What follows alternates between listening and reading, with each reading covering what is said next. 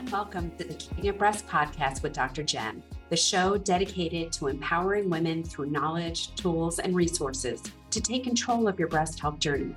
I'm your host, Dr. Jen Simmons, and I'm thrilled to have you join me on this insightful and inspiring journey. As a breast cancer surgeon turned functional medicine physician, I'm on a mission to empower women to live their best lives. This podcast dives deep into all topics related to breast health, including prevention, diagnosis, treatment, and holistic approaches to support overall well-being. You know what I say, breast health is health. So no matter who you are, a breast cancer survivor, newly diagnosed, in treatment, living with metastatic disease, or you're simply seeking to improve your breast health, this podcast is for you. Join us on this transformative path towards better breast health and a thriving life. And now, let's get to today's episode.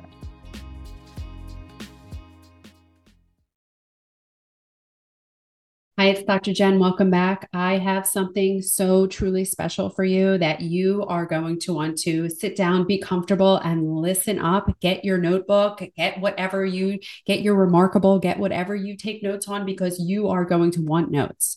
And you're probably going to want transcripts, because this that's coming for you is going to blow your mind. I have Jonathan Otto with me today, and I am so delighted to have made his acquaintance. I have been stalking him, following him for the last 4 years, and hanging on his every word. And the words that he had for me 2 weeks ago blew my mind away. And I said, I must have you on.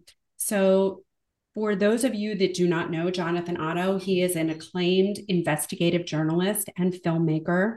He is a beacon of hope in the health advocacy world. He has had several award-winning films on chronic disease, their reversal, and they are viewed by millions globally. And he was one of the key producers in The Truth About Cancer. Now, what he was speaking on 2 weeks ago when I met him, first of all, I was like a giddy school child for meeting one of these people, these heroes that I have been stalking and following for the last 4 years. But he was speaking on urine therapy. And for those who are not aware of what urine therapy is, it is exactly what it sounds like. And Jonathan, thank you for being here today and You're so welcome. for taking the time. First of all, thank you for doing what you do, because you make the world a better place and you open our eyes to the facts and the truth, and you give us a much needed dose of truth. And I know that you have met a lot of opposition because of the truth that you speak and because of the stand that you take. So I personally want to thank you for being a trailblazer, for being a truth seeker, and for spending your time and your effort to help to make this world a better place and to leave this world a better place than how you found it. Oh, thank you so much, Jen. I appreciate it.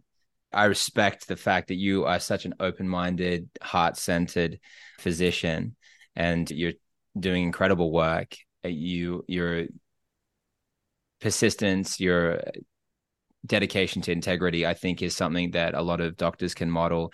And so I'm looking forward to our discussion and super interested in what you've got to say as well. And I think that it's going to be a lot of fun as we exchange some really critical ideas. And I think that a lot of people that are listening, this is going to make a lot of sense to them. And it's going to basically give some keys to unlock their own self-healing in a way that will give such resonance, because you have to make decisions in life, and then you've got to see what makes sense to you, and how does the science line up, and how do the facts line up, and what fundamentally makes sense to you, and what are you attracted to.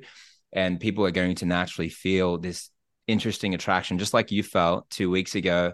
There was this interesting attraction, and I think that people really need to listen to that inner feeling, that inner gut inkling as to when something just has the total semblance of truth. And you're one for facts, and that's why you gave me the most amount of pushback. Actually, on a call with a lot of physicians on the call, you gave me the most pushback, but you saw I was ready for the fight in a positive way. And I was actually really grateful that you came with such an inquiring mind.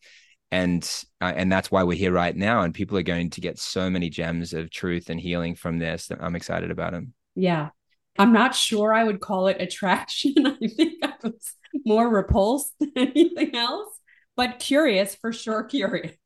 Curious And is interesting because is not curiosity and attraction? important. Yes, that's true.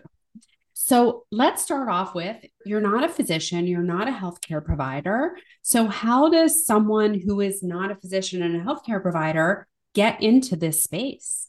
Yeah, sure. So, Dr. Simmons, I am an investigative journalist. I have found an interest over the past couple of decades in investigating subjects that pertain to human suffering and how to put an end to that human suffering. So, my investigative journalist career started before I completed a degree in that subject area. It was all the way back to age 17. I became an ambassador for World Vision, a humanitarian aid organization, started traveling from that age. That was 20 years ago now. So I was in all places around the world, like in developing countries. I was in Tanzania, in Mozambique, Kenya, Mongolia, Papua New Guinea, and I was like learning issues, and a lot of that related to disease. So I was doing research into HIV/AIDS all the way back then, independently, and also then over the years, also over the years, I was discovering that a lot of these things that I had seen or understood to be a certain way, there were other layers or different layers of deception that were prevalent. And coming over to the connection between chronic disease and humanitarian work, I felt that this had a common ground, that in both cases, it related to a lack of either information or a purposeful deception that was applied. And that was what was causing the suffering, and that there were always resources to take people out of poverty, but there were frequently different methods of coercion and oppression and a suppression of information that caused people to remain in poverty and starve and suffer and die. And the same thing was happening in health. And that was a shock to me, because I thought that with all this development, surely these treatments must be great. Surely there must be a real quest for the truth about cancer. Surely there must be a real genuine intent here. And I had no idea how many layers of deception there were, and that this whole thing was not about healthcare. It was about sick care. It was about creating diseases in order to sell cures. And those cures were actually not really cures. They were ways of just keeping people alive. They're temporary If that, stopovers. you got it. You got it. Mm-hmm. You understand it well. Mm-hmm. Yeah. So that's how it all started for me. Yeah. So it's so interesting because it takes a really perceptive person to pick up on that.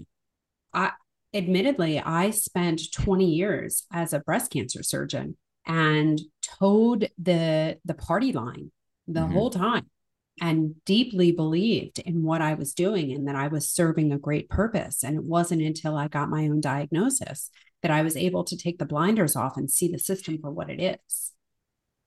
Yeah, exactly. So, when you were making The Truth About Cancer, what did you learn there? What did you uncover there? Absolutely. So this was interesting as well, because I found that in order to find answers, one of the things I started to see was the people that were getting incredible results didn't necessarily have to have letters behind their name. They just had to be people that were truly dedicated to seeing a fruition of things come together. Like they were truly looking at cause, truly looking at how to solve that at the root, let's say, and to decode what was causing an issue in the first place, and then find all the different solutions, then apply them, and then seek to go deep on that and use these things on themselves. And so these were the people that I found were getting the best results. And sometimes they were physicians like yourself, and other times they were people that were investigators or researchers, or people that didn't even have, for example, I had a degree in journalism and media production, and a postgraduate degree in education, but those didn't necessarily equate to why I became good at understanding information, connecting dots, and relaying information to the public.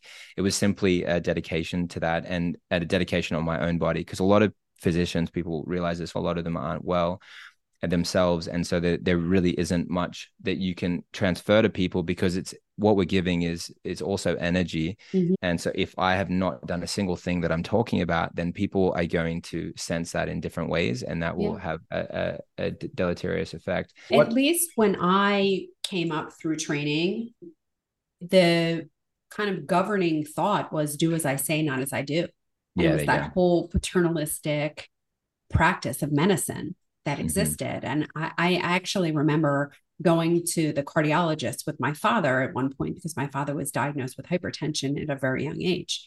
And his cardiologist is 350 pounds. And I thought, what is wrong with this picture?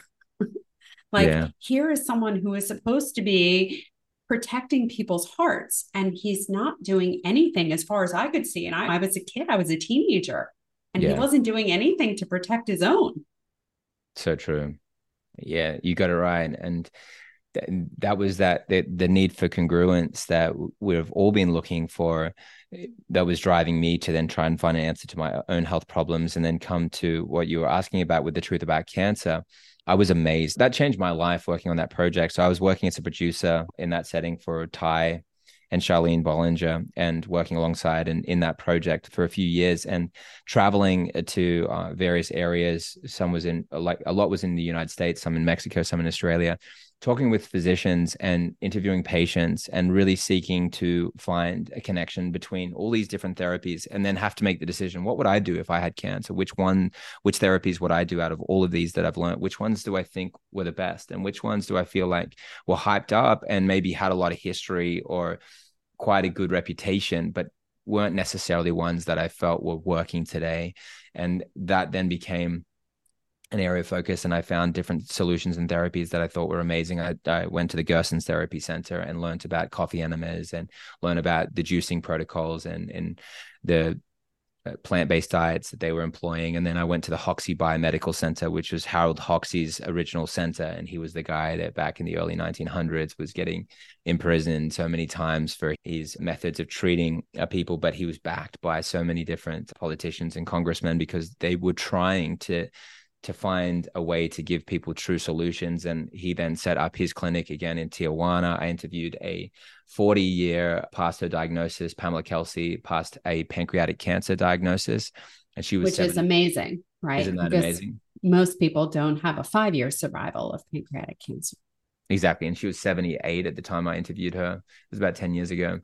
And then I remember Dave Olson, I interviewed him at the Hoxsey Biomedical Center as well. And he was 8 years past his diagnosis, but he was given 3 days to live because he had a tumor the size of a volleyball in his gut and in his groin, and then a large one in his groin and neck. And it was non-Hodgkin's lymphoma. And to see him cancer free, it was 17 oncologists as well that had given him anywhere between 3 days to maximum 3 months. And here he was 8 years past diagnosis.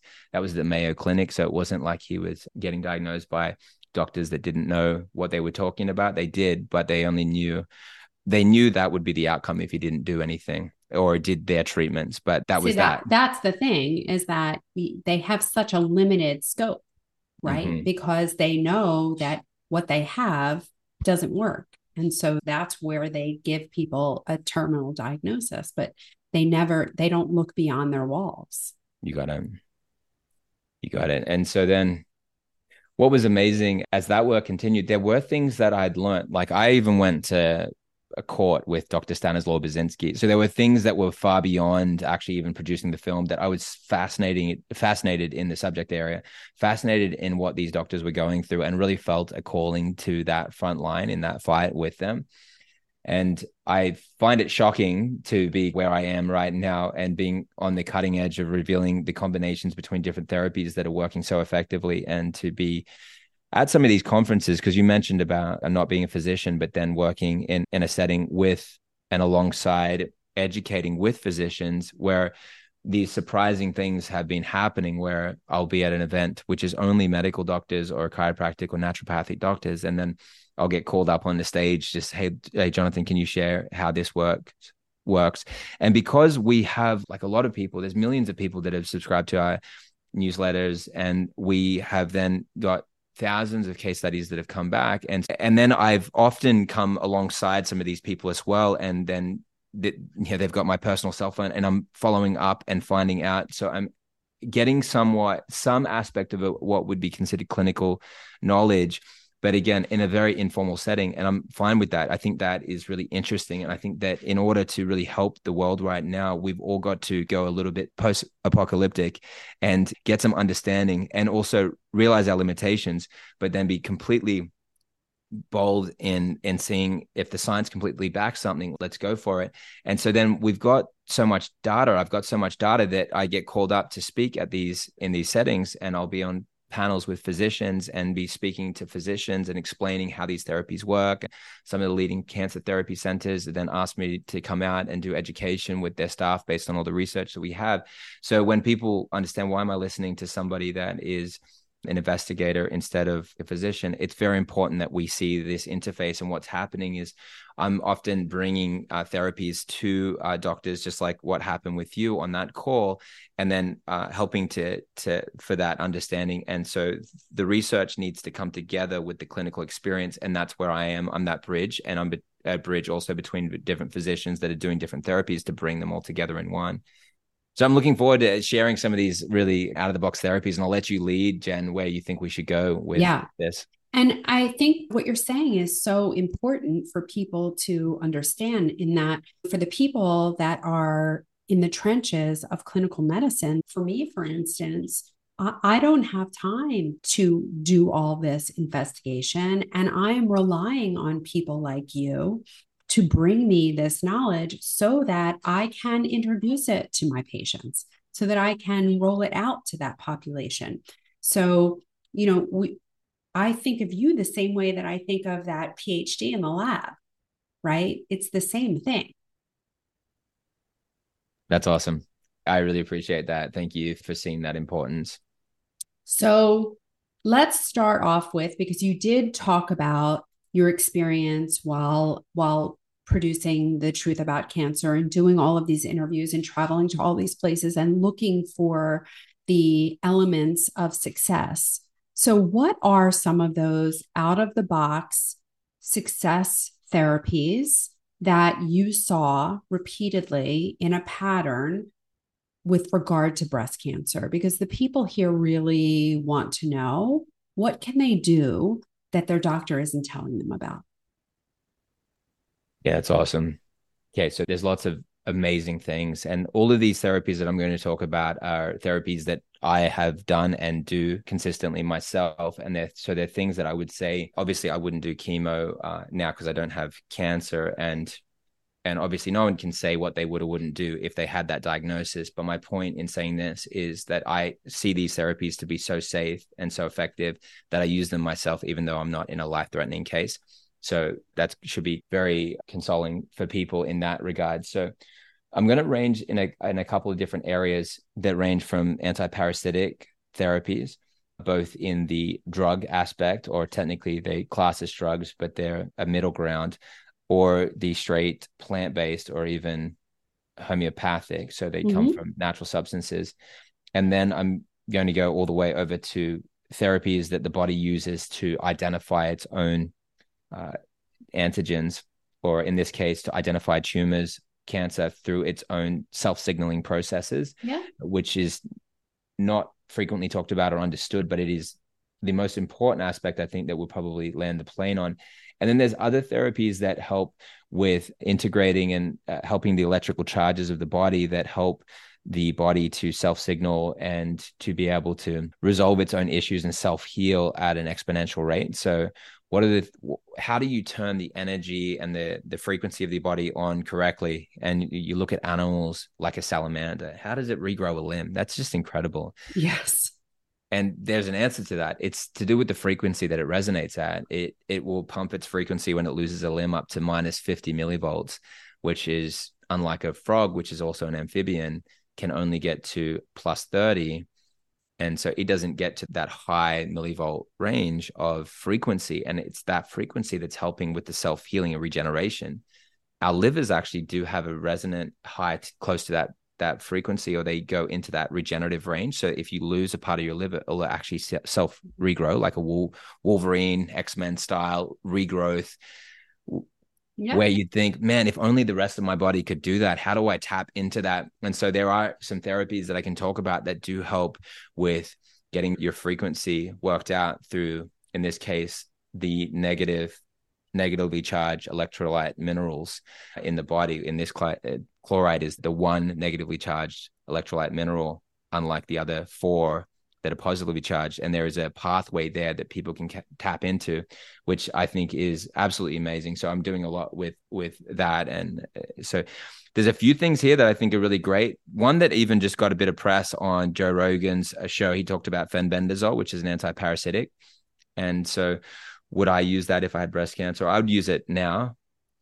And I think that people doing antiparasitic cleanses is important. Ivermectin has got a lot of conversation around it because it got known because of COVID. But then if anyone just does any study, looks up any studies on ivermectin and cancer, they'll find it's extremely effective against cancer. And the same is true for fenbendazole, but that's a canine dewormer. So that one's not typically known, but you can find out information on that even on MD Anderson, because they had a case study where someone put their cancer into remission and they were basically given a death sentence and they're still going, they're fine. Sorry, one second. Past their diagnosis. And so you've got all these cases. Membendazole, which is the human version of the fenbendazole, has clinical studies that back that it kills cancer stem cells, as does curcumin, which is then a natural plant-based from turmeric. This curcumin is able to help kill cancer stem cells. There becomes more conversation in not just killing cancer cells, but actually killing cancer stem cells because they're the origin of the cancer. That being said, because they are such undifferentiated cell forms, why not have them differentiate into other cell types and have a cancer stem cell switch into a normal healthy cell? And so there is information on that as well. And people should be thinking about that, which taps into other therapies that include stem cell therapy. But stem cell therapy is typically understood as too expensive and carrying risks. That risk, the major risk being, well, what if the stem cells cause my body to replicate a tumor? And that becomes a frightening thought for people. That being said, if you look at sources of stem cells like urine, which is a shocking source, and you'd say, what? Stem cells are in my urine? And the answer is yes. And if you realize that, and you realize the expensive stem cell sources that are getting used to regrow knee cartilage is from amniotic fluid, the amniotic fluid is actually just baby urine. And once you start connecting these dots, you realize this regenerative aspect of our bodies.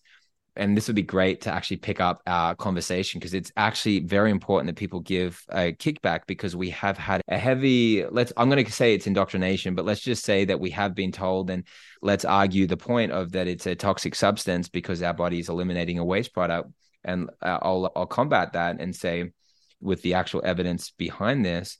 But if you could get your own autologous, which means healing arising from one's own cells and tissues, if you could get your own autologous stem cells that are coded for you, would they then attach to your tumors? Because that's what stem cells do. And a urine-derived stem cell actually performs identically to a mesenchymal stem cell, which in that it models its doubling time and immunophenotype. And you can look up the research from Dr. Zhang, Zhang, who discovered urine-derived stem cells in 2008. Wake Forest just found 100 million stem cells in a 3-week urine sample last year. Published, that was from an NIH grant that they used for this study. That information is very interesting, because if you look at the research on mesenchymal stem cells, they do target tumors. They actually aim for them, which is super amazing to think about. Wow, I have a natural process that will work like a homing beacon to cancer. And then what does it do when it attaches to it? Does it form more of it? The answer is no, it doesn't, because one, urine-derived stem cells, guess the one thing that they can't differentiate into? Cancer cells or Cancer teratomas? cells. You got it. They can't. They've never been demonstrated to be able to do that since they were discovered in 2008. And it makes sense that they don't, because they are very sure of their identity. Typically, if you get a stem cell that's forming a cancerous cell, it's because you've taken it from an aborted fetal cell or from another form that is like a Frankenstein model, where it is out of control. It's not, it's unethical, but it's an out of control system, whereas urine is a very in control system. It's babies are drinking urine in the womb from 10 weeks to I want to back up, because I want to make sure that we unpack all of this yeah in a way that everyone can understand. yeah let's do So it. first, can we back up to the antiparasitics and Yes. ask, by what mechanism are they working? Do we know? Yeah, I would say absolutely. So a couple of things. One, there absolutely can be misdiagnoses where you think that it's cancer, but it's actually not cancer. It's either parasites or parasitic egg sacs. And I even had this happen in my family. I'd been talking about this forever, but it then just happened to my wife's great aunt. And she then had what seemed like a tumor in her brain, but then they discovered it was just a parasite that had grown in her brain and it looked like a tumor. And that was an example of Mm-hmm. something that is coming out. So, firstly, just understand that when you say cancer, you're talking about this dysregulation and you're talking about something that is a non-descriptive title. The word cancer doesn't even mean anything. It basically means it's a star sign from the Chinese, Yeah. the crab that Tom grows and Lodi doesn't stop taught me growing. that. I did. Oh, that's so cool. Yeah. There you go. Exactly. So then how do you know what is growing and not stopping growing? Is that a parasite? Is that parasitic eggs? Or is this an Yeah. aberrant cell? And I'm saying, yes, it absolutely could be an aberrant cell. But in And both, in the case of breast cancer, I think that we have pretty good proof that this is a proliferation of abnormal or transformed breast cells. there you go. Exactly. And I would agree with that. And that caters more into the theory that I was going with to then convert those cells into healthy cells because they are an attempt at being normal cells. It's not like this poison. Let's kill the body. Let's poison the body. Right. It's basically it's a system that's out of order and in chaos. But if it was instructed correctly, it's like there's some conductor that instead of telling the band to play this tune, he's just like flailing his hands all around, and all the band are all skilled players at their instruments, and all of a sudden this like terrible sound comes out as if they've never been trained, and you think, what a terrible symphony. Then you realize, oh, that instructor just like literally got drugged Yeah. before the concert, and Yeah. now he is flailing his hands around like a madman, and the band sounds like idiots. Yeah. It's the kids in the schoolyard who, if you give them an apple before they go out to recess, they're fine. If you give them a candy bar before they go out to recess, they act like little animals. Yeah. Yeah. It's the same thing, right? And it's the control that the teacher has in the beginning is what tone are you going to set? And that's the same thing that you're saying. And I have long said that cancer is a normal response to an abnormal environment Mm-hmm. and that it's this transformation of the microenvironment that causes these cells, which were otherwise normal, to then transform into, they go into survival mode, Yeah. You right? got it. These are just transformed cells. And the same way that they can transform into survival mode, they can also transform into normal behaving cells. That's awesome. And I'm so glad to hear you say that. It was news to me when I researched this and found that out. That's just such a shocking idea. And people just start seeing, okay, my breast tumor, it looks like it's going down in size, but you don't think about the fact that you've got an undifferentiated cell that's saying, come to think of it, now that I've got some more education, instead of being like a one cell amoeba and doing nothing at all, let's just become a healthy skin cell. Let's become a healthy heart cell. Let's become a healthy breast tissue cell. That would be great. Wouldn't that be nice? And start behaving like a great cell, and they're re-educated. So what can do that? And then they become the things that we then are re-instructing our body to do to be able to self-correct, self-heal. So, with regard to the antiparasitics, if they're not actually directly treating parasites, what are they doing to transform the environment?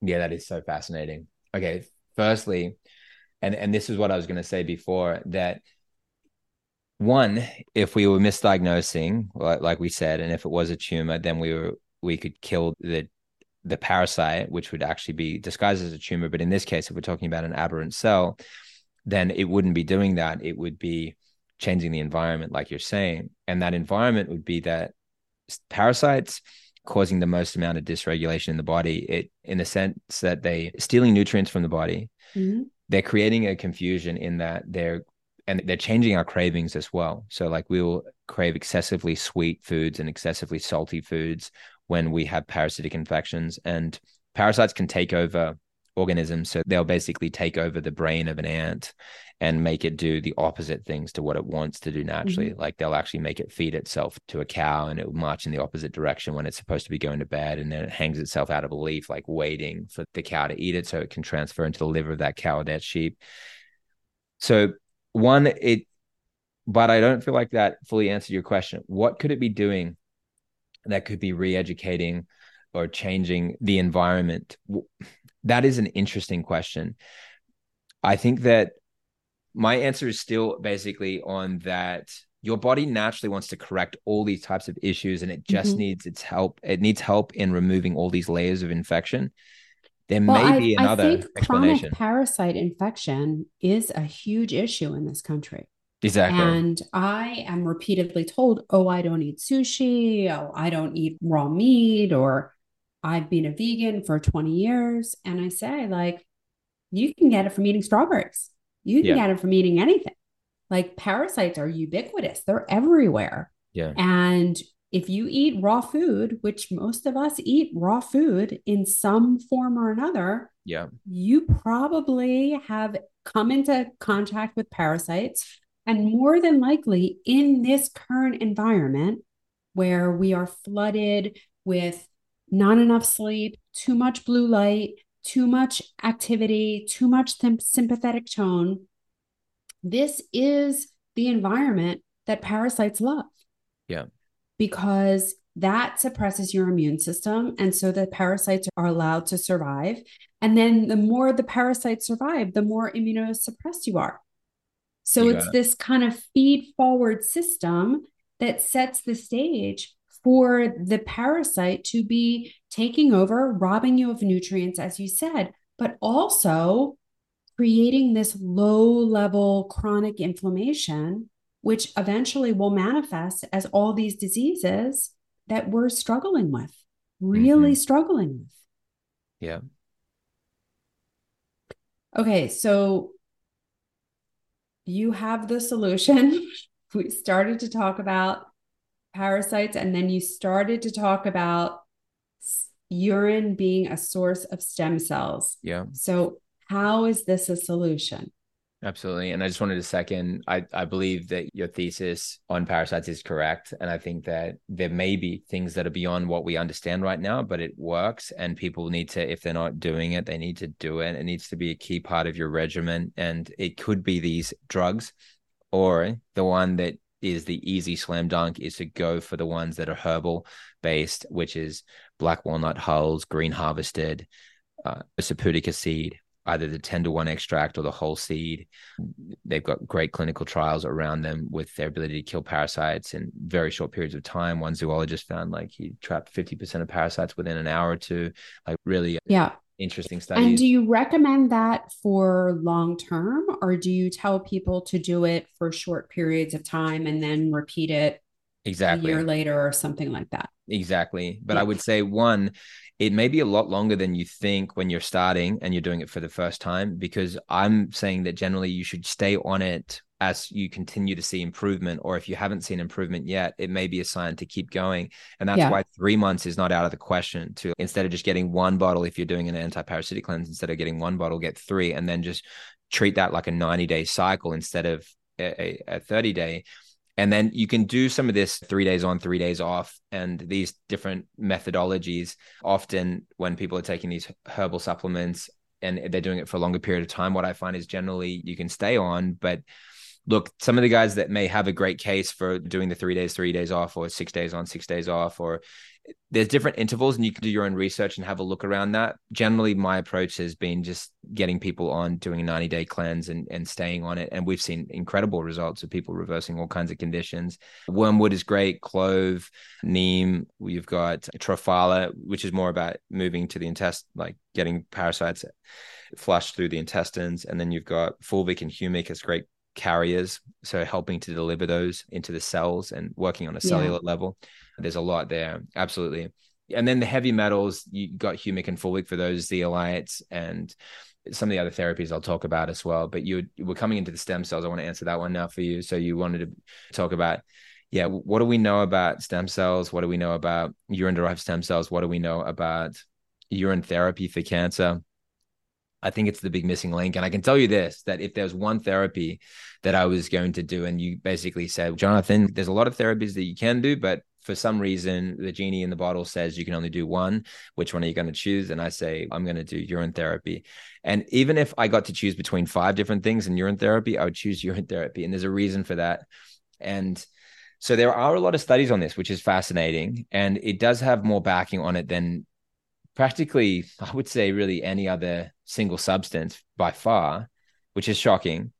And I'm talking about modern medicine, not just historic ancient medicine, but definitely if you would include that, there's no comparison. There's such a tidal wave of knowledge and information that was passed down through thousands of years. And we happen to not be we're actually not the first society that doesn't do urine. We would have been, but we actually have it all through our drugs. So urine is all through our drugs. So I can't even say Mm-hmm. we don't do urine therapy. We just do it very unconsciously. We're Yeah. basically one of the first developed I societies mean, that have Premarin, right? not known.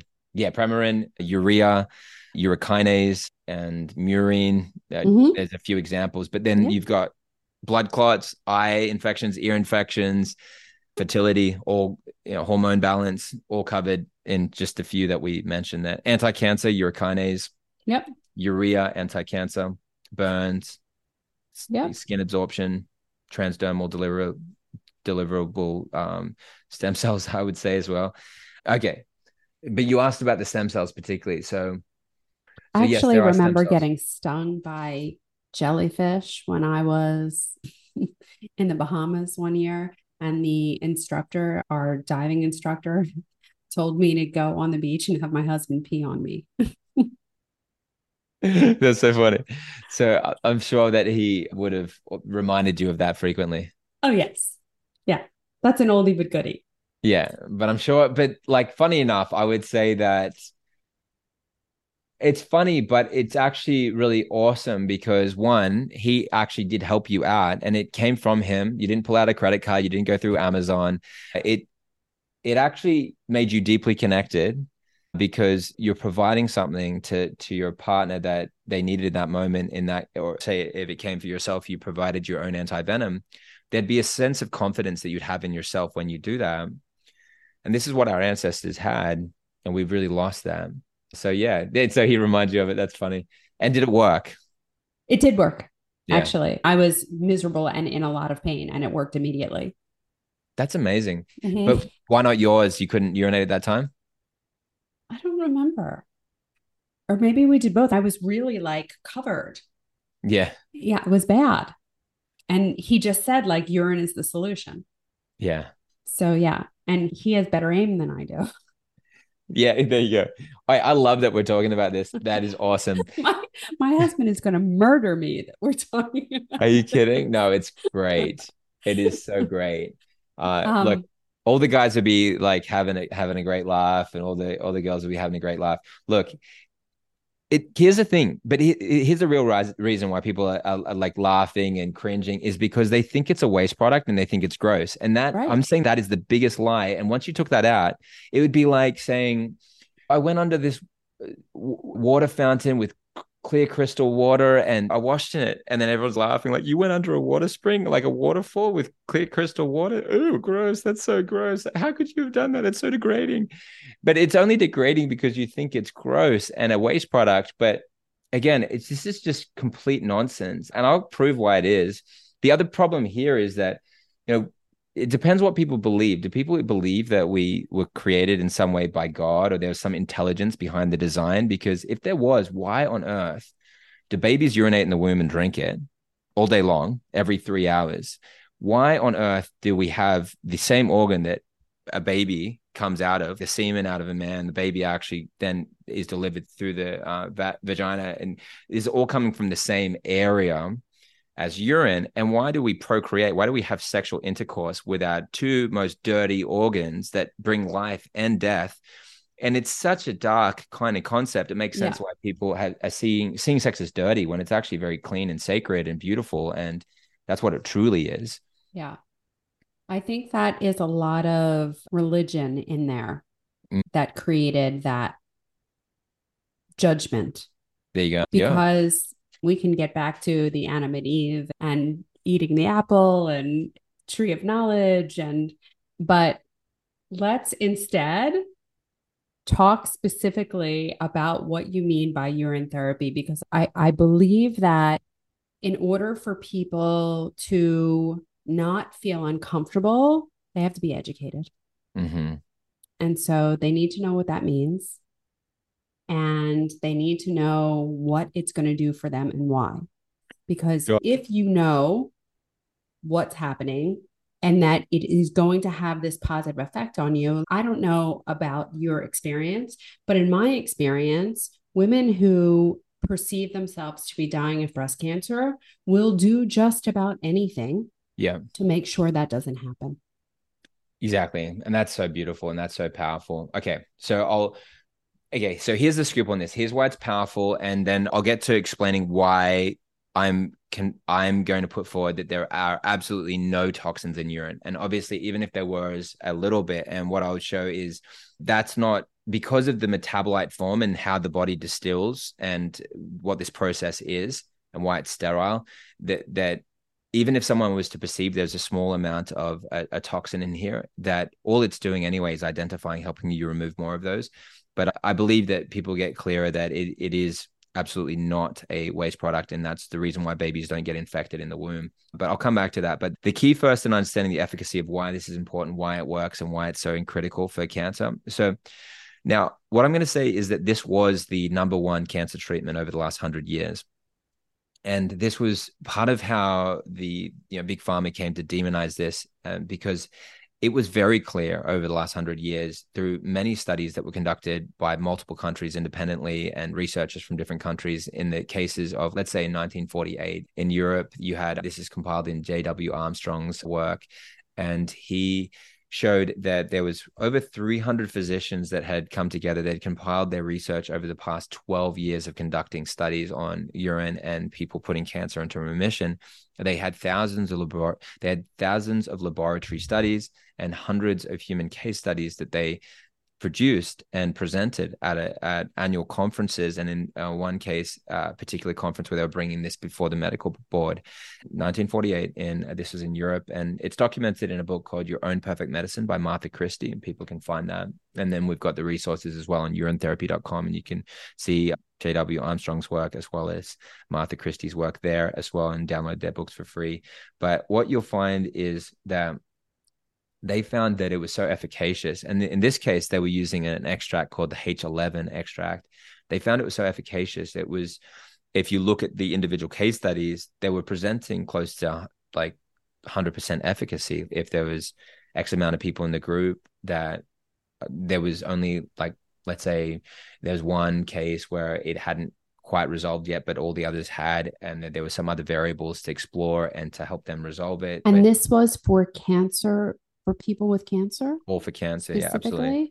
specifically? Yeah, exactly, 100%. Yes, there was, and Japan had a lot of research in this regard, and the United States as well. And so there were a lot of researchers that were conducting studies in this, and they were using, they had all these different names because they at that point really still in some ways did see that, okay, there may be, I guess they still approached it. One, they didn't know that stem cells even existed back then. We've only known that stem cells existed for, like, I don't know, maybe 20 years or something. Mm-hmm. But so we're now seeing how many life-giving properties are in urine, but they just understood it in a very basic setting, which is the most important first step to understanding how the therapy works, which was that urine would always contain the antigens to cancer, and they would always have this information, and that information was critical. And they had it under these different names, like the H11 extract, or they'd have the HUD, human urine derivative. Then they would have the Directin, which was actually named by the researchers in 1966 in Atlantic City, New Jersey, where they found that every time they would take urine and put it together with cancer cells in vitro, they would find that cancer cells would assemble themselves into straight end-to-end rows. Isn't that amazing? Mm-hmm. The cancer cells would align themselves in straight end-to-end rows when every time they would produce this without fail when put together with urine. And I can show you the studies now on urine and urine-derived stem cells, that it's like what the research does specifically find is that they have regulatory roles. They actually do have intelligence and information in their ability to instruct cells what to do. And that's certainly true. If you just look up any research on mesenchymal stem cells in cancer, you'll find that even the University of Chicago just produced an article on this very recently, where they showed that the mesenchymal stem cells will instruct cancer cells of how to become healthy cells. And also because they deliver themselves directly to the tumors, they can use this drug delivery mechanisms so that they could put any kind of suppressant or cancer killing drug, or in this case, I'm saying use curcumin or use different cancer killing drugs or natural therapies, and then you can have a combination of factors potentially going on here. But isn't that just amazing? Like you saw all this research coming together, and in these cases where they would even inject directly into the tumors. I'm not saying I personally got research on this, but I can say that there's tons of research on this where they would do this. Stanislaw Burzynski had the anti-neoplastons, which are anti-cancer properties in urine, and that he was injecting these, and he was actually taking it from horse urine. But this is part of the reason why people like the late Dr. Rashid Buttar, who is a very close personal friend and mentor of mine, that would always explain to me, this is a dysregulation issue with cancer. That's what you need to focus on, not killing cancer cells. And you've got to fix the dysregulation. And here's how you do it. And he explained how he would use urine for his patients. And he had over 120 stage 3 and 4 cancer survivors that were 10 years past diagnosis. And he said they'd all use this urine therapy. And we were taking the antigens, which he labeled as R-SOTA, very similar to HUD and H11, Directin. And there are other names, anti-neoplastons. It was the same concept, taking the antigens and then injecting them. But what Dr. William Hitt did, who was Dr. Buttar's mentor, who was a Nobel Prize winner, he would actually take the urine and inject it in subcutaneous fat, and they wouldn't do any extraction process. They would just take the urine, inject it. They would do it once a week for cancer patients, and then they'd do it every day for the severe patients.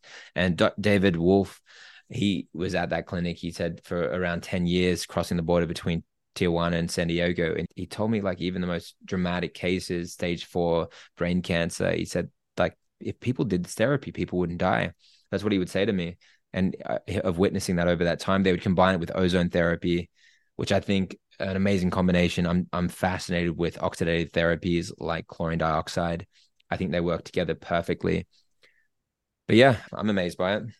So let me ask you something, because I have been taught, and this is part of our training, both in my conventional medical training and in my functional medicine training, that the urine is one of the ways that our body detoxifies. Specifically, we secrete heavy metals in our urine, and we measure the urine looking for heavy metals, looking for pesticides, herbicides, fungicides, all of those things.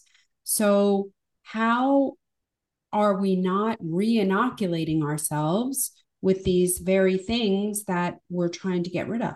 Yeah, exactly. This is the most important question to answer for people, because that is the big objection.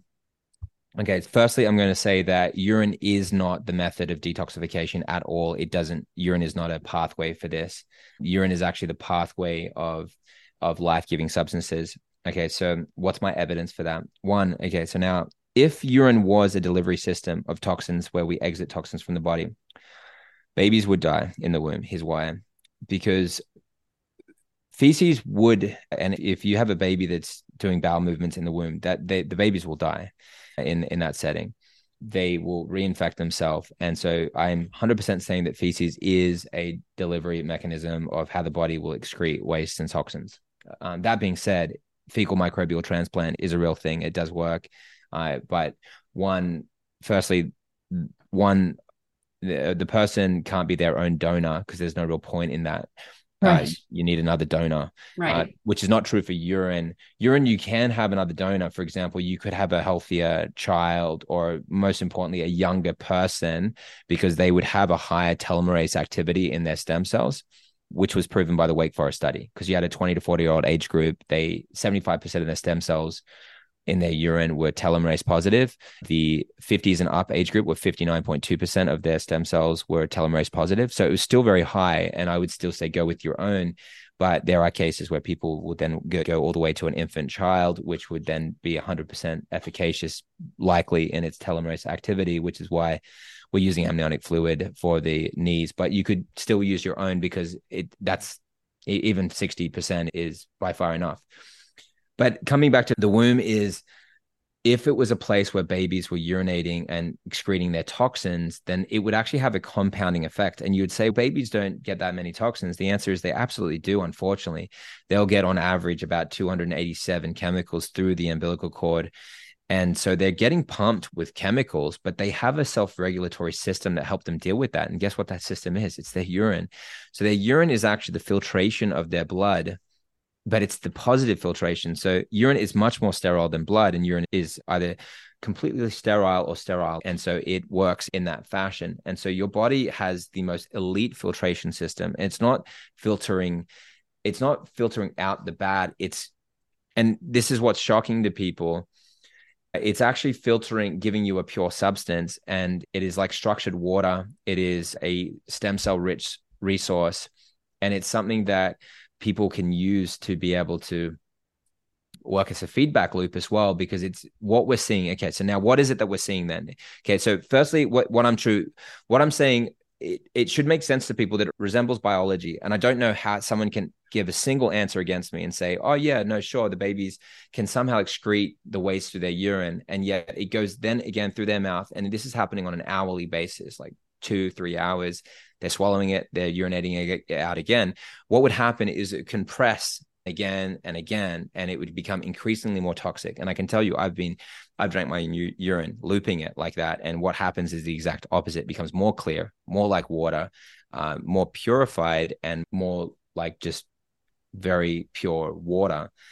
And so it's the opposite of what people think. It purifies itself more with more use. And that's what's happening in the womb. And baby's urine in the womb is completely clear. And then you've got this amplification of stem cells. Now, what do we see then when we can see mycotoxins and mold and fungus and heavy metals and all these types of things? What are we seeing when we look at that in the blood? If you look at websites like urinemetabolome.ca, that site will give you around 5,600 compounds that have been identified in urine. Those 5,600 compounds, they range in different things. Like most of them are all like very important, very critical, important nutrients, minerals. You've got your whole hormonal profile there. You've got every neurotransmitter. Again, why somebody that is deficient in almost all their hormones, out of balance, somebody that is deficient and out of balance in their neurotransmitters, why are they dumping out the important things that they need in their urine? Why is their body out of whack? It doesn't make sense unless what it's actually giving you is information. So is what is scoring and looking, okay, this is a heavy metal. Is it actually a heavy metal, or is it the body distilling down a form of this that is bioavailable, that's non-toxic to you, that's in a sterilized environment, that is bioavailable to you, that's a metabolic form of it, which is a metabolic distillation of your blood, where you've got your body and your blood purifying this substance, where look at the biology of this. Look at how the blood is pressed through these tiny tubes called the nephrons, and then producing this ultra filtered substance that is so pure that even if you just got bitten by a snake, if you tried to do this filtration in an animal and create an antivenom, it's so dangerous that it could kill a person. And what you're going to find is that by getting this substance, you're able to, like in the case of an animal, if you're injecting an animal, like with a cone snail venom or snake venom, like a large mammal, you then take venomated blood, you spin it down to create an antivenom. Like they're often killing people. Doctors have a hard time working out whether to give the antivenom or not to a child, for example, because that filtration system isn't very effective of how they're distilling that and centrifuging that. Whereas your body, there's no cases that I've ever seen documented where even somebody where they were envenomated, they drank their own urine, they died from their urine, or they were poisoned by their urine in any context. Your filtration of your kidneys is so pure that it creates a pure substance. So I'm saying that you're seeing metabolic forms. They're not the substance themselves. And if it So the were... mycotoxins that we measure in the urine are Mhm. not actually mycotoxins? Correct. Correct. They're metabolic forms that have the same structure. It's a bound form that is not that. And then if you look at studies on this, one, it's infinitesimal amounts, so trace amounts. So that's the important thing. So you look up case studies of, say, mercury. Mercury doesn't get any worse than mercury as far as I'm concerned when it comes Yeah. to heavy metals. Okay, so now you take a mercury poison person, you say, how much mercury is in their urine for starters? Like, how much are we talking about? The answer is it's infinitesimal amounts, firstly. And anyone that sells supplements, I'm one, if you understand that there is no way to manufacture any food or supplements that has no amount of trace amounts of heavy metals in them, for starters. So you're consuming metals all the time anyway. And these metals don't help you get them out of the body. Whereas what's interesting is these trace amounts that are so small that if you were to like register a supplement on the market with that amount, that's like even in a mercury poison person, it would be under the level that would allow you to even sell that on the market, which is high regulation on this even right now. Now, what's interesting is in individuals that have done this and in studies that back this, you'll find that those that drink their urine that are mercury poisoned, their mercury levels go down, not up. It's actually an identification method. And it's so interesting that people go for this concept when it's related to vaccines. And they say, okay, I'll take a vaccine because it'll have some of that antigen, and then I'll use that to create an antibody response, and that will give me protection. That's what urine actually does do. And it is a safe form. And I'm telling you, if your urine is not pure, then you have no hope, because your blood, it's just the sterilization, the purification of your blood. Plasma ultrafiltrate. Plasma blood, ultra filtered. That's what the technical name for urine is. It's ultra filtered blood. And if your ultra filtered blood, the sterilization of your blood, not the putrefaction of the blood, the sterilization of the blood, if it is toxic, you have no hope, because it means that your blood, which is the fabric of life for you, is when it's distilled and purified, is still toxic. Then what hope do you have? It's a classic example of having your own body weaponized against itself and being scared or afraid of your own body. So, what is actually happening then? And first, what are you doing? Are you drinking? Are you Yeah. injecting? I'm drinking. Like, I would say for anyone, look at the ways that resemble biology and look at the ones that study backed. Yes, I did talk about injection, but I personally would say if you were to choose any one delivery method, I would say drinking is the number one, because of it passing through the olfactory gland, and the fact that the studies that came out of Japan were showing they had several thousand people in the case studies, and they found that those that did the oral delivery was better for starters. And it makes sense. That's the only one that completely resembles biology of what happened in the womb. So there was two main delivery mechanisms. One was swallowing, and a nose as well. So just to be clear here, what happens at the 10 week mark, urine goes through the nostrils and the mouth. If the urine is not formed, babies do not form lungs. Okay, so they die at that point. It's the amniotic fluid, quote unquote, which is urine, by the way, that goes in to form the lungs at the 10 week mark. Okay, so it's the foundation of even organ development is actually through the urine, which is, once you realize that, you'll be amazed. But if you do any research on stem cells, you realize if you have undifferentiated cells and they attach to a genetic blueprint that instruct them what to be, they will always become that. And so you have a genetic blueprint, which in this case is a fetus. You have stem cells coming out of the urine. They're attaching, they're going onto the skin, they're going inside the body, and they're forming organs. The stem cells are attaching and forming into the organs. Semen comes out of the penis, urine comes out of the penis. One is responsible for the original generation of life. The other is responsible for the generation of life in a similar capacity, but as a mirror to it, or a channel of that source. That original blueprint is in the semen. The urine is actually the delivery mechanism that are basically like the Lego building blocks, that they're undifferentiated, so they need instruction. That's where they will attach to what is the semen, and the eggs of the mother together form the genetic blueprint. The semen the urine, the stem cells inside the urine are attaching, and that's what's forming the baby. I'm speaking of this like it's some dialed in science, like everyone knows it, but I'm going out on a limb here. I'm telling you that if you do any studies yourself on this, you'll find that amniotic fluid is the causation or the forming factor of the lungs. And I'm saying it's more than the lungs. That's what I'm saying. And just remember, all the biology that you've learned has been based off not understanding stem cells. You just have to realize that. And that didn't get revisited after stem cells were discovered 20 years ago or whatever it was, which is more recent. And that needs to be all redeveloped now. And once you realize in 2008, once they were discovered in urine, now we're only like 15 years into that, but yeah, there's not really a big budge there. But your last question again was about the non-toxic form. So what was the last thing you were saying? No, I was asking you, like, literally, what do you do? Oh yeah, drinking. Yeah. So I'm saying I'm doing the one that models biology. All the Drinking. time. I drink Just it every day. A little bit. Okay, I drink it every day. Remember, the second is the transdermal through the skin. Remember, urea is basically the only clinically proven skin moisturizer in the world. So just look up that for a second. Why? Because it's of you. It is the most permeable substance. It goes into your skin like it was going back to Mother Earth or going back to its original place. It's lock and key. It absorbs so well in the skin.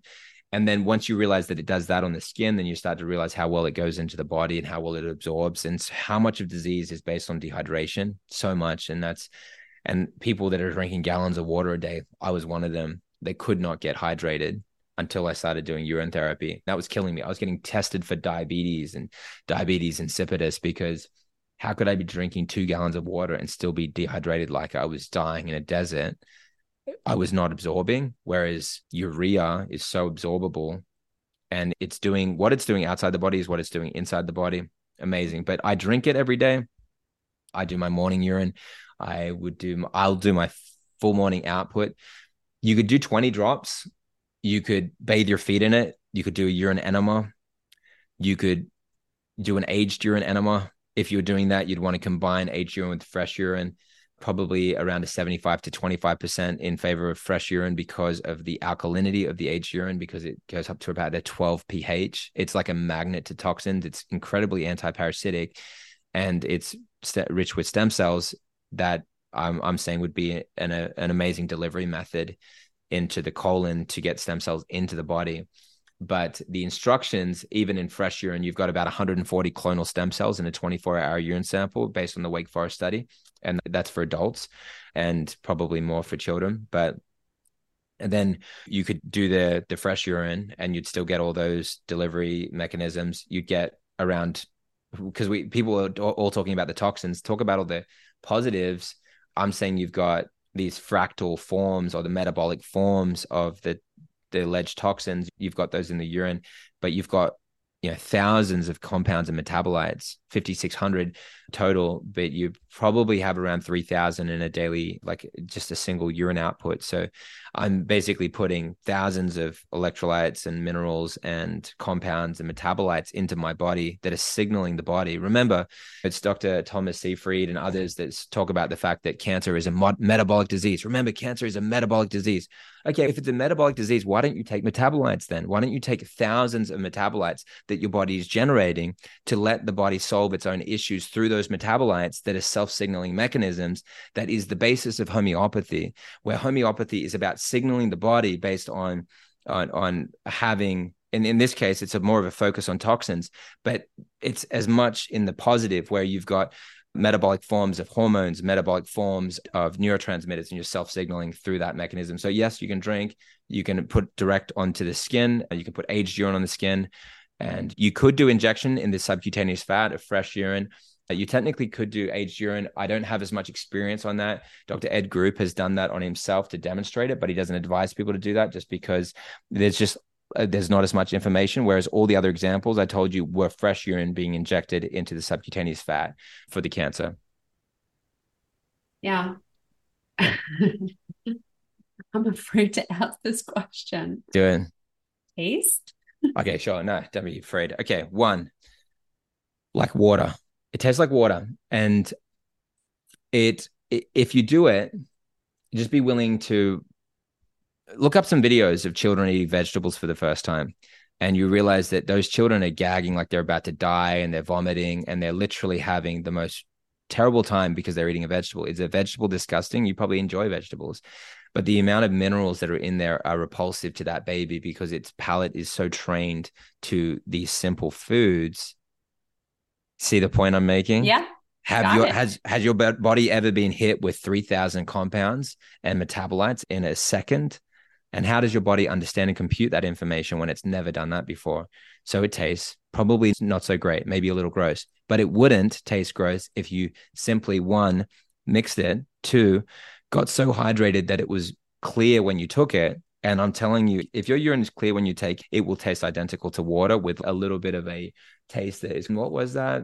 Tastes like a little bit of a tang in one direction, which would maybe be slightly towards green tea or coconut water or some kind of different taste. But you have to remember, because it's a psychological exercise. Remember, you got indoctrinated since you were a child that this is a toxic substance. Yeah.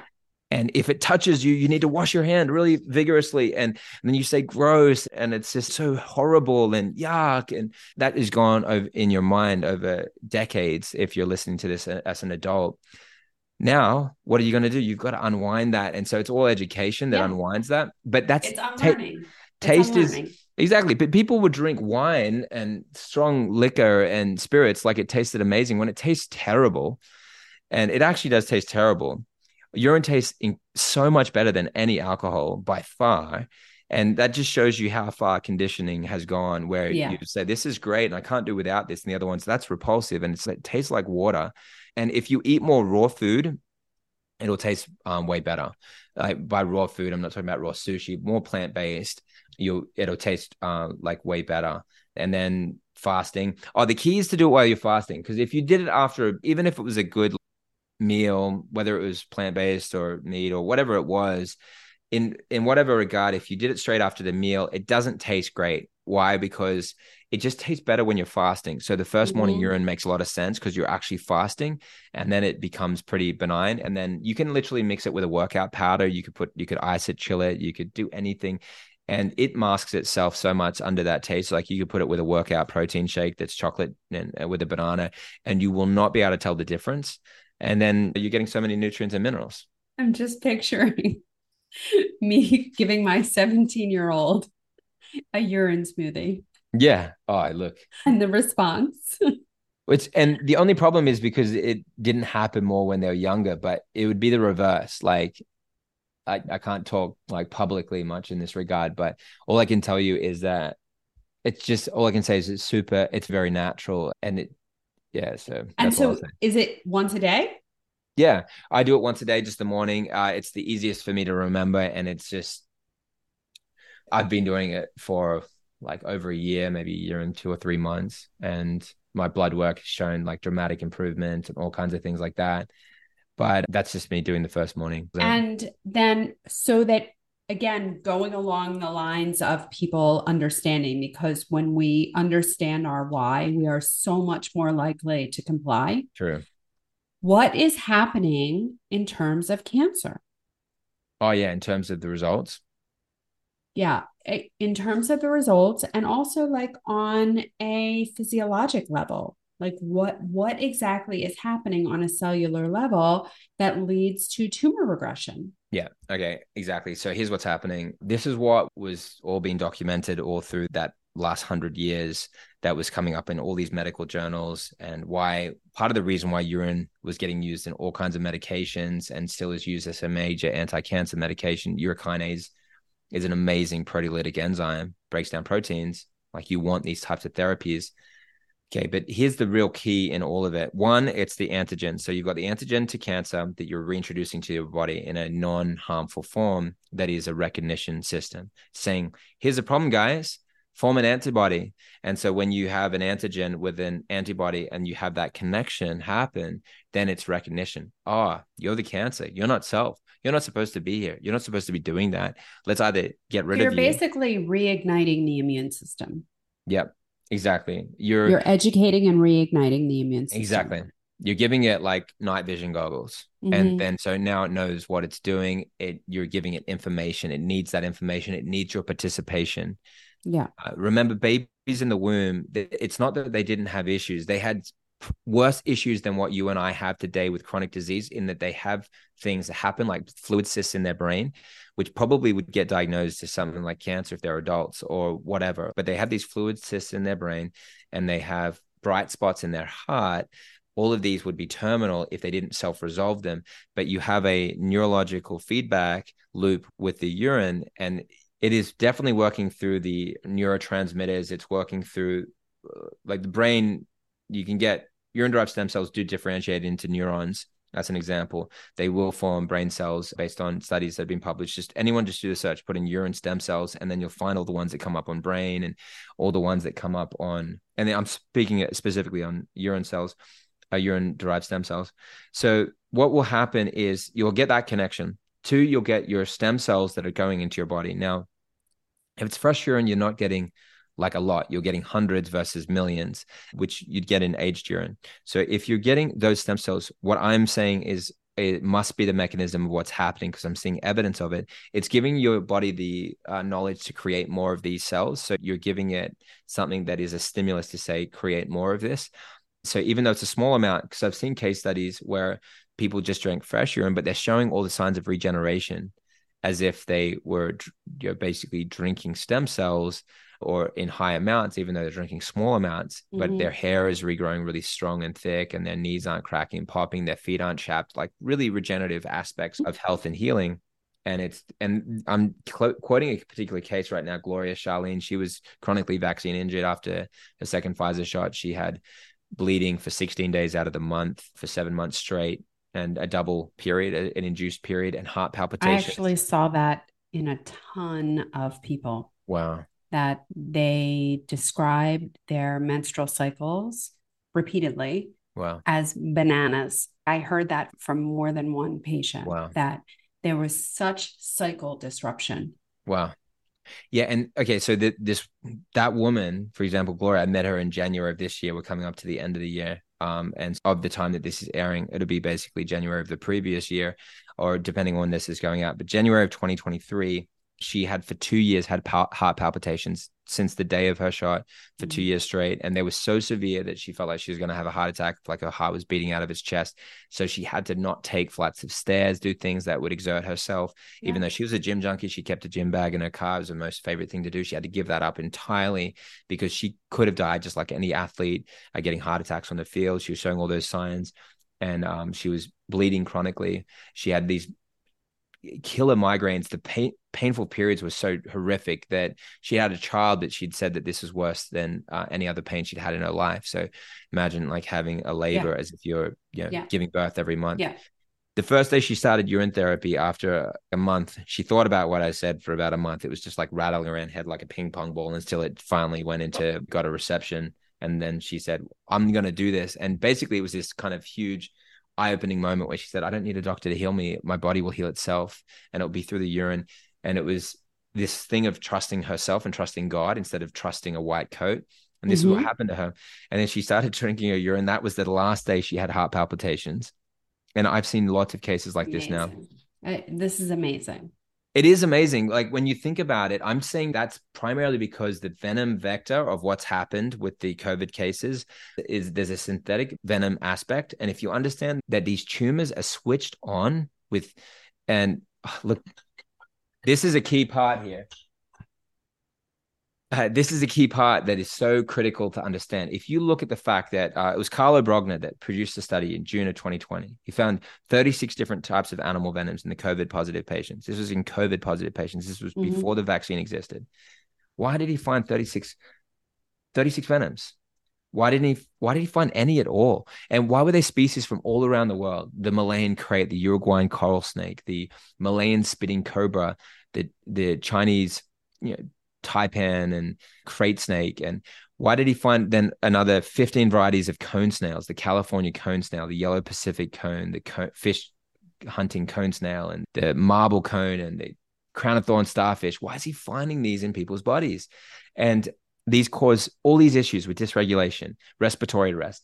If you look up every symptom of envenomation, they mirror every kind of strange abnormality that have anything to do with neurological function, bleeding, heart palpitations. For example, the CIA had developed a heart attack gun that they disclosed in 1975 using shellfish venom. So shellfish does absolutely create heart attacks.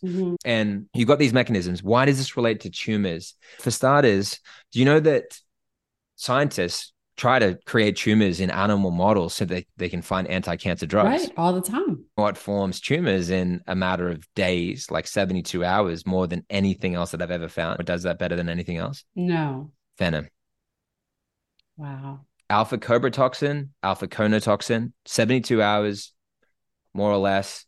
You'll create glioma C6 cells. Your tumor's so aggressive that in these murine models, they'll trigger the death of these animals, these mice, through this delivery mechanism. And then guess what they're doing? They then take nicotine as the base, and they're trying to find a drug that will mimic nicotine, because nicotine competes for the same receptors, because all animal venoms bind to alpha-7 nicotinic acetylcholine receptors.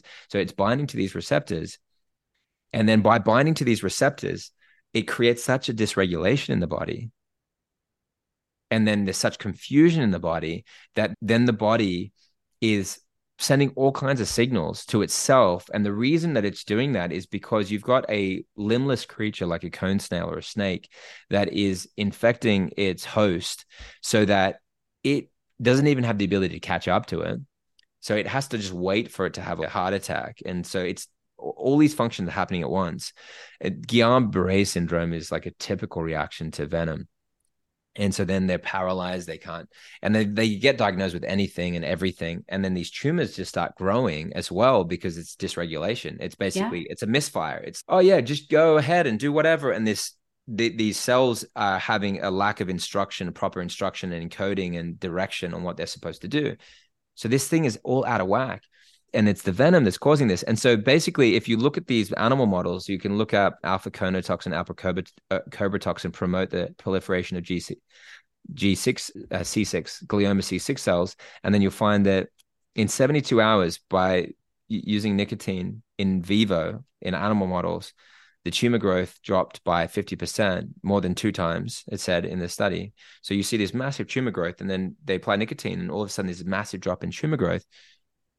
If I had a glioma, would I want to take nicotine? Yes, I would want to. And why did they stop the study at 72 hours? Why didn't they keep going and see what would happen if we apply this for another 72 hours? Would this completely eradicate it? No, they don't want that finding to even come out. And they buried this finding. You can look up just using the keywords that I just mentioned. They find it. Why did they bury that finding? They didn't even put it in the abstract. Why did they put that in the body? You can see the images where the graphs where it shows the drops in the tumor growth. So what I'm saying This is, is astounding. isn't that important?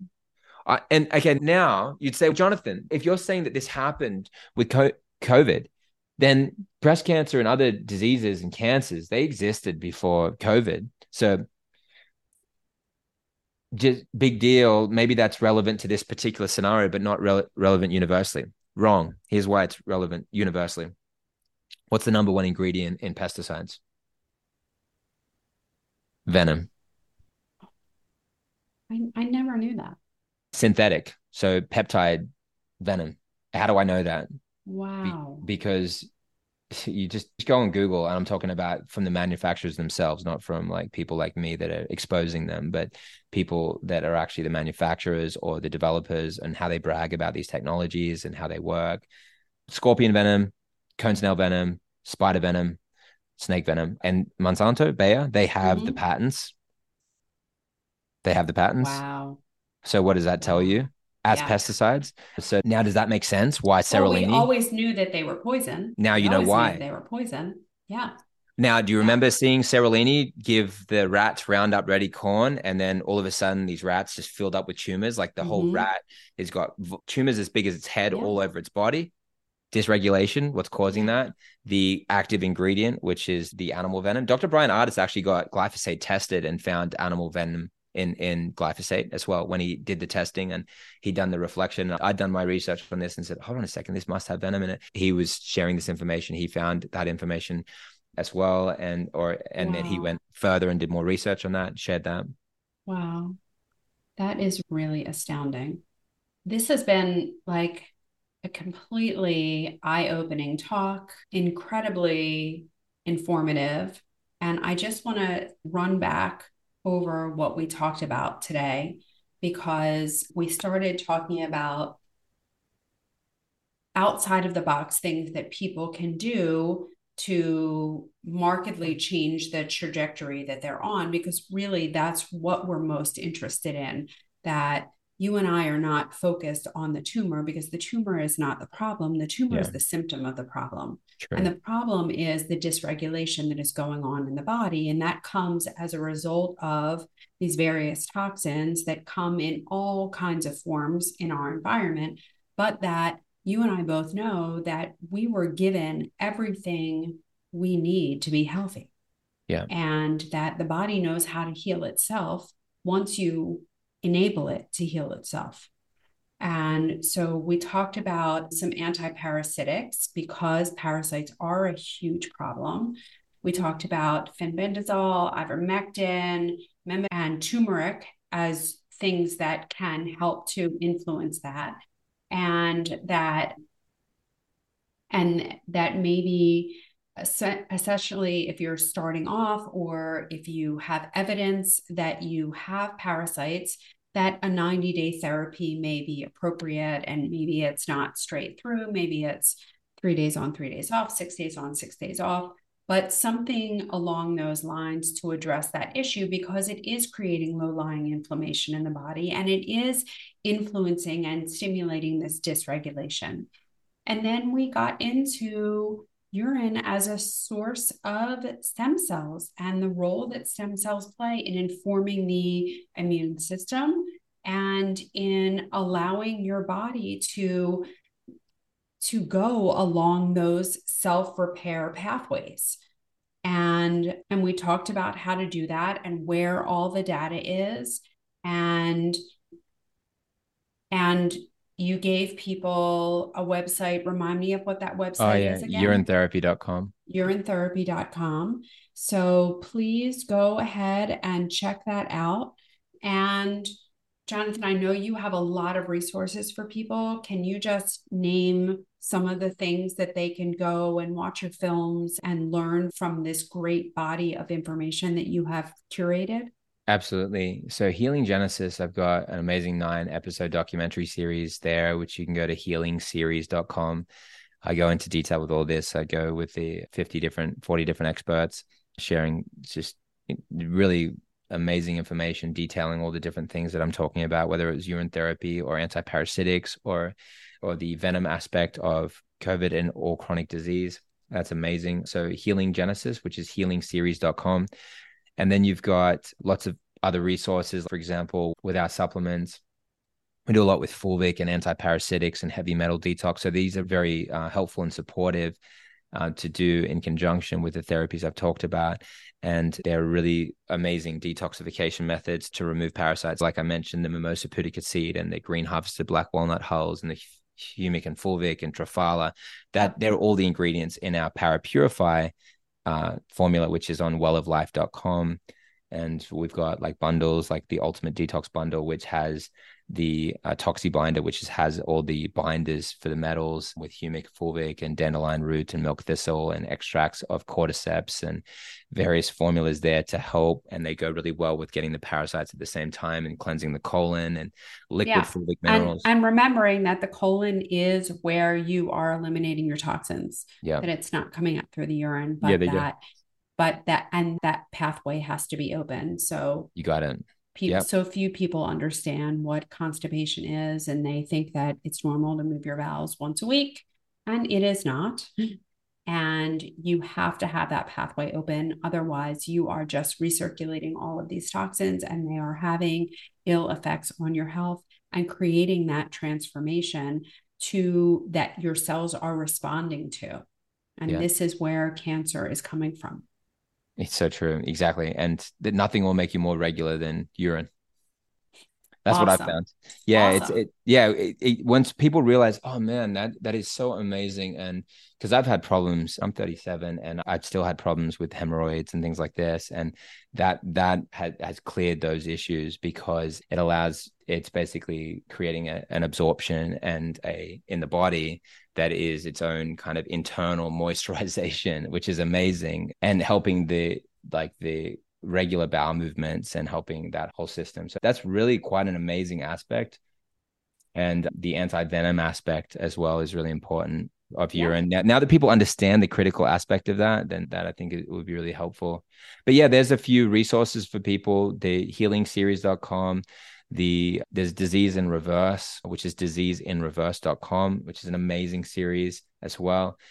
Those are the two of my most recent series. As the name implies, we do deal with cancer heavily in both of those series, both the Yeah. Healing Genesis and in Disease in Reverse. Yeah. And we talk about all these different therapies. And then Amazing. and then there's supplements on welloflife.com, are very helpful for anyone that just wants to improve their health or people that are dealing with chronic states and they want to get toxins out of their body with using proven formulas.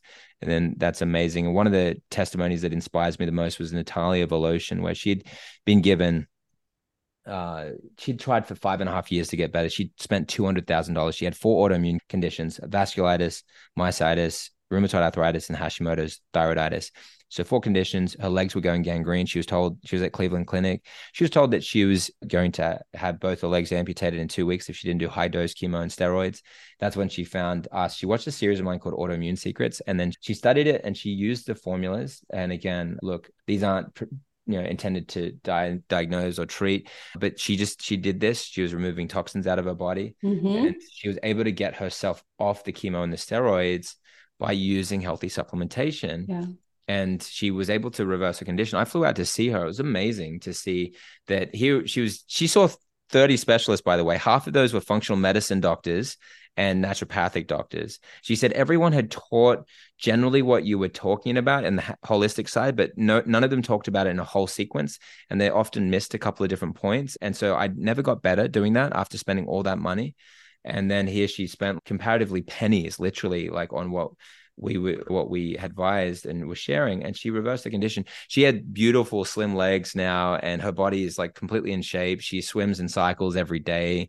She's really good Wow. at Pilates, and she could do moves that I don't know how to do. And she put her legs way up in the air. We got all the video footage. I flew out to see her in Delray, Florida, because I was so amazed at her. She's this beautiful Estonian woman, and she worked hard to get better. And I just, whenever I'd got discouraged, I always remembered her story, because I felt like if I didn't do what I did with both taking the information, or in this case, making the formulas with Well of Life, with the supplement company, that she may not have got that result, or likely Yeah. wouldn't have, and she wouldn't have a leg. So whenever I got discouraged, I just always thought about her.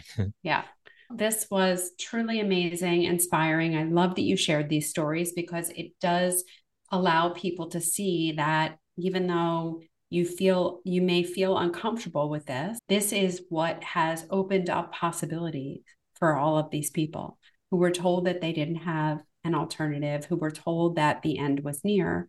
And yet here was a solution staring them down that made all the difference in the world.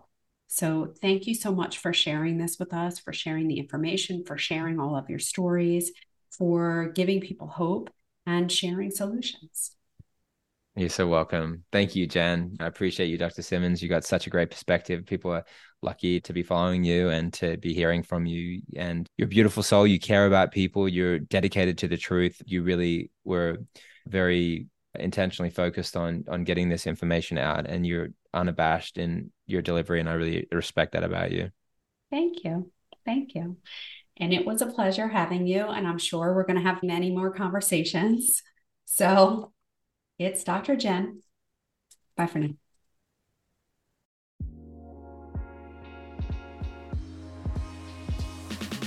Thank you for joining me on this episode of the Keeping Abreast podcast with Dr. Jen. I hope you found the discussion informative and empowering. Remember, breast health is health. So by staying informed and taking proactive steps, you have the power to optimize your well-being. My team and I encourage you to apply the knowledge gained from today's episode to make positive changes in your life and share what you've learned with others. If you enjoyed this episode, please subscribe to our podcast and leave us a review. Your feedback and support mean the world to us and help us to reach more people who can benefit from these conversations. Stay connected with me on social media, where I share additional resources, advice, updates, and announcements related to breast health. You can find me on Facebook, Instagram, and YouTube at Dr. Jen Simmons. And remember, my Jen has 2 N's. So until next time, remember to stay proactive, informed, and confident in your breast health journey. The key to your health is you.